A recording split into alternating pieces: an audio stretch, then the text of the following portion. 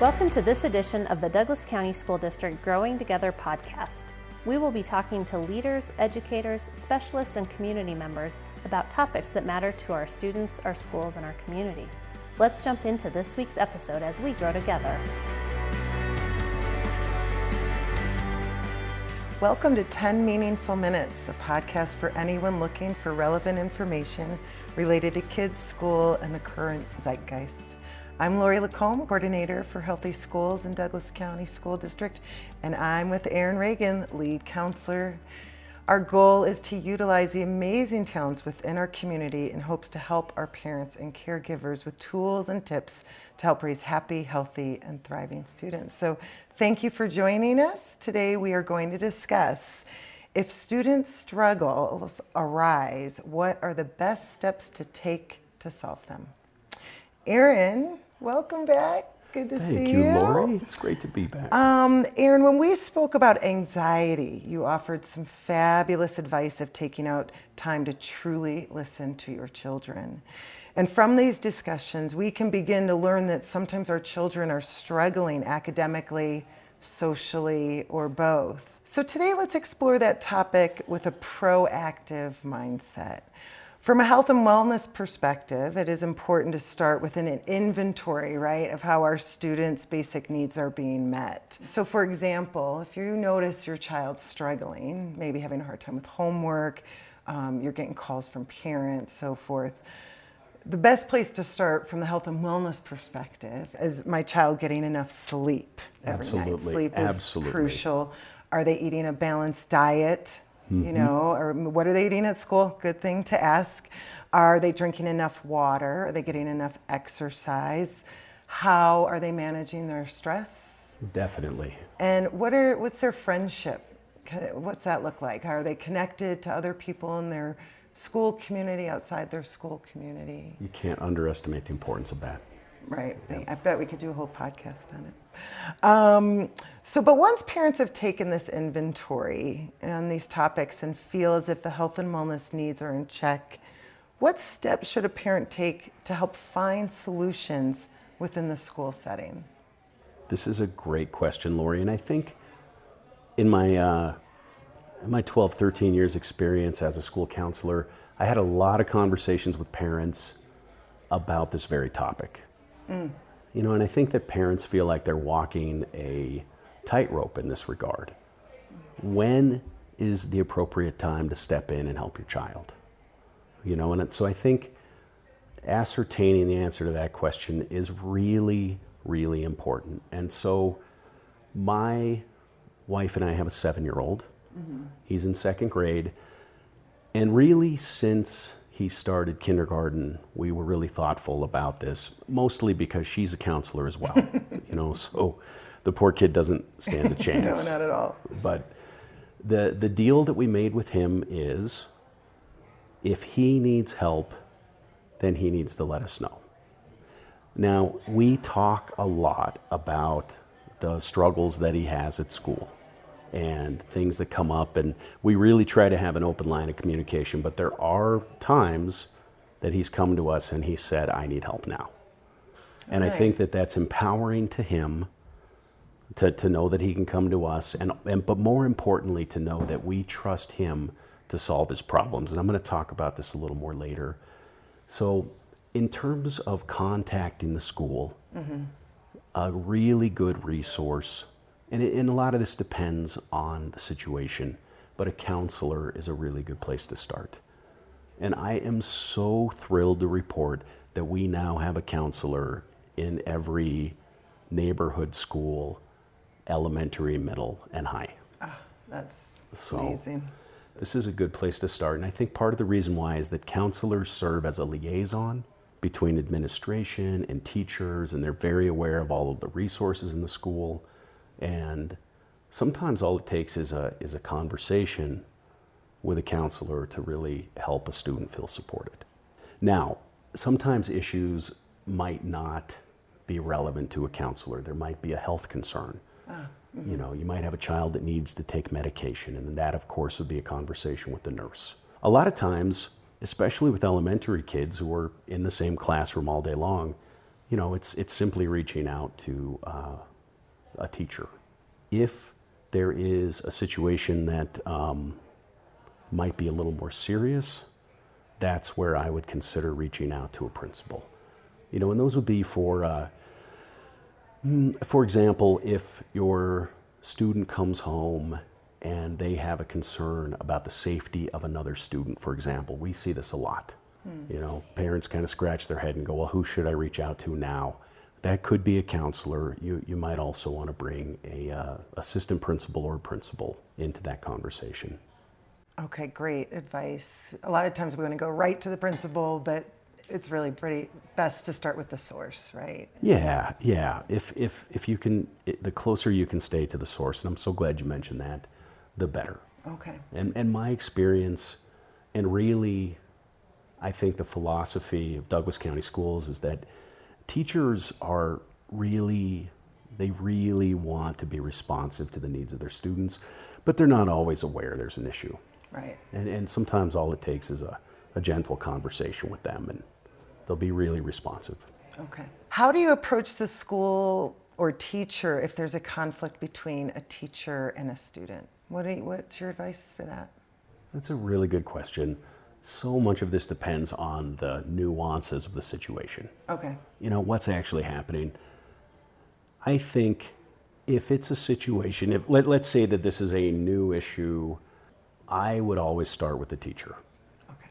And a lot of times, again, depending on the situation, a conversation between the teacher and the student might solve the problem. And that's always really the first step that we encourage. If, let's say you have a personality conflict, which does happen on occasion, at that point, it's a really good idea to involve a counselor. Counselors are really skilled in dealing with tricky and sticky situations, you know.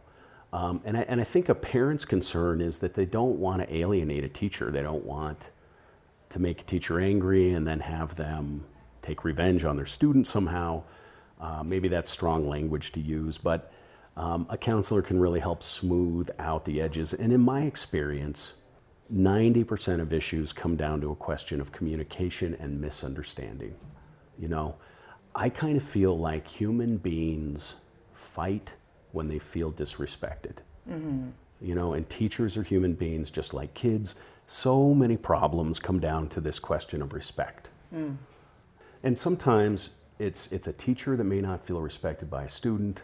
Oftentimes the conflict originates because a student hears something or they personalize something that a teacher has said and they have no idea that they've done it. Mm. You know, and so I've seen this happen for years. So a conversation between a student and a teacher will usually iron out any misunderstandings. That conversation can be orchestrated by a counselor, and you can set up all kinds of different mechanisms so that if a student is starting to feel frustrated, they can take a time out. And they don't have to talk to the teacher about it. There can be a hand signal that nobody else in the class is aware of, and there's an agreement. The student scratches their nose, the teacher nods, they can go out, get a drink of water, come back. The teacher's aware that there's something going on. You know, there are a lot of things that we can do to help students that maybe people haven't thought of before. And so that's one approach that I think has been really successful. One, it empowers the child, which Absolutely. we need to constantly give children these opportunities to share their voice. I absolutely agree, Lori. Yeah. What other advice would you give parents? Anything that we've missed that you want to share? Yeah, I think when we think about education today, it's more collaborative than ever before.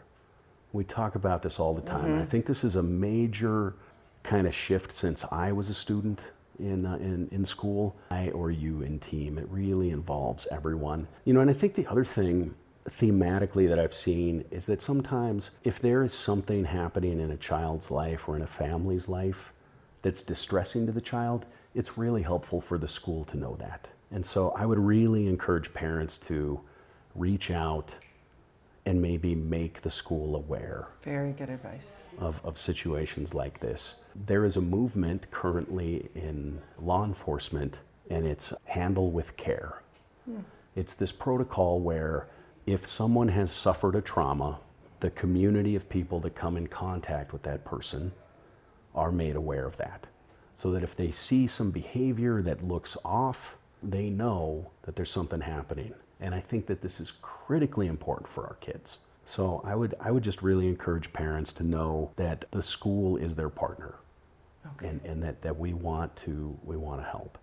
I think it's really helpful to have a plan for children who are struggling. And and I'm so glad you asked that question about teachers and how to approach a teacher. I would say don't hesitate to reach out to a teacher early on when you see a troubling situation, or better yet, encourage your student to do it. Okay. Because it's really good practice. And I always say that self-advocacy is more important than intelligence. Again, that's purely my opinion. And then finally, I think, you hear about mama bear and daddy bear and things like that. And I think as parents, we're so tuned into our kids that we want to help them. But I think it's also really important to be patient and also be aware that sometimes children have a perspective on a situation that doesn't necessarily tell the whole story. So having a little patience and a little grace and kind of carrying a positive presupposition is really helpful when approaching a school. That will really help with that respect. Yeah. The point you brought up earlier. Absolutely.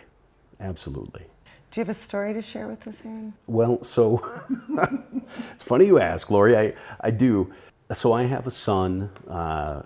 He is 7 years old. He's now in second grade. And like I mentioned earlier, my wife and I entered into kindergarten with kind of a plan about how we would negotiate these kinds of questions. And so my son attends before and after school programming because my wife and I both work.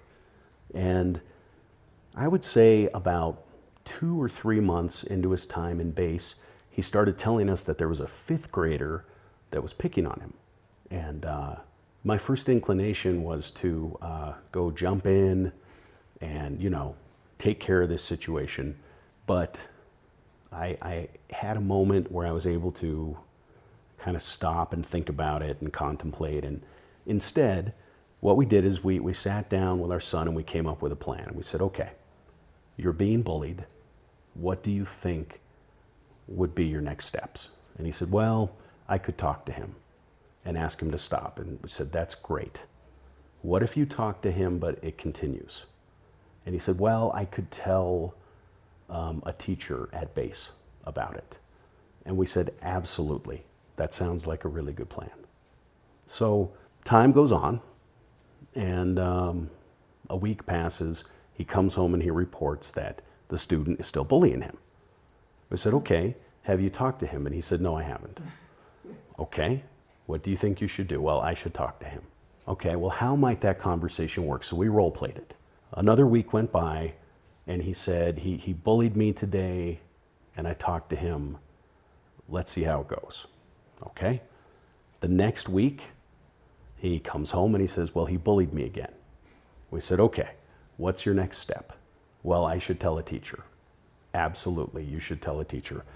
This continued for another couple of weeks. He reported that he was being bullied. We said he needed to tell a teacher. And then 5 weeks from the initial conversation, I get a phone call from the base director. And our base is wonderful. We really like the teachers there. And we happen to be friends with the director of the program. So she called me and she said, are you aware that your son is being bullied? And I said, oh yeah, I've known for 5 weeks. And she said, well, why didn't you call me? And I said, because I don't want to deprive my son of the opportunity to solve this problem. This is his problem to solve. And there was a lot of silence. And then she said, okay, well, I want you to know I've taken steps. I've talked to the student. I'm aware of the situation. I'm going to monitor it. And that's my story. And it took a lot of self-control to do that. It really did a lot of patience. Yes. I like how you use the word contemplate. Yes. I practiced my mindfulness skills, Lori. So happy. You really have had a great influence on me in Well, that I way. think everyone's going to be wondering, how is the relationship now on base between these two, your son and this child? You know, it improved dramatically. And in fact, the 5th grader, as he moved into 6th grade, became a really strong advocate for my son. Oh. And now that my son's in 2nd grade, that student has moved on to, you know, middle school. Okay. But I think it was a really positive experience, you know, in some, kind of looking back. Well, that wraps up our 10 meaningful minutes today. If you want more information, please use our district website for additional resources.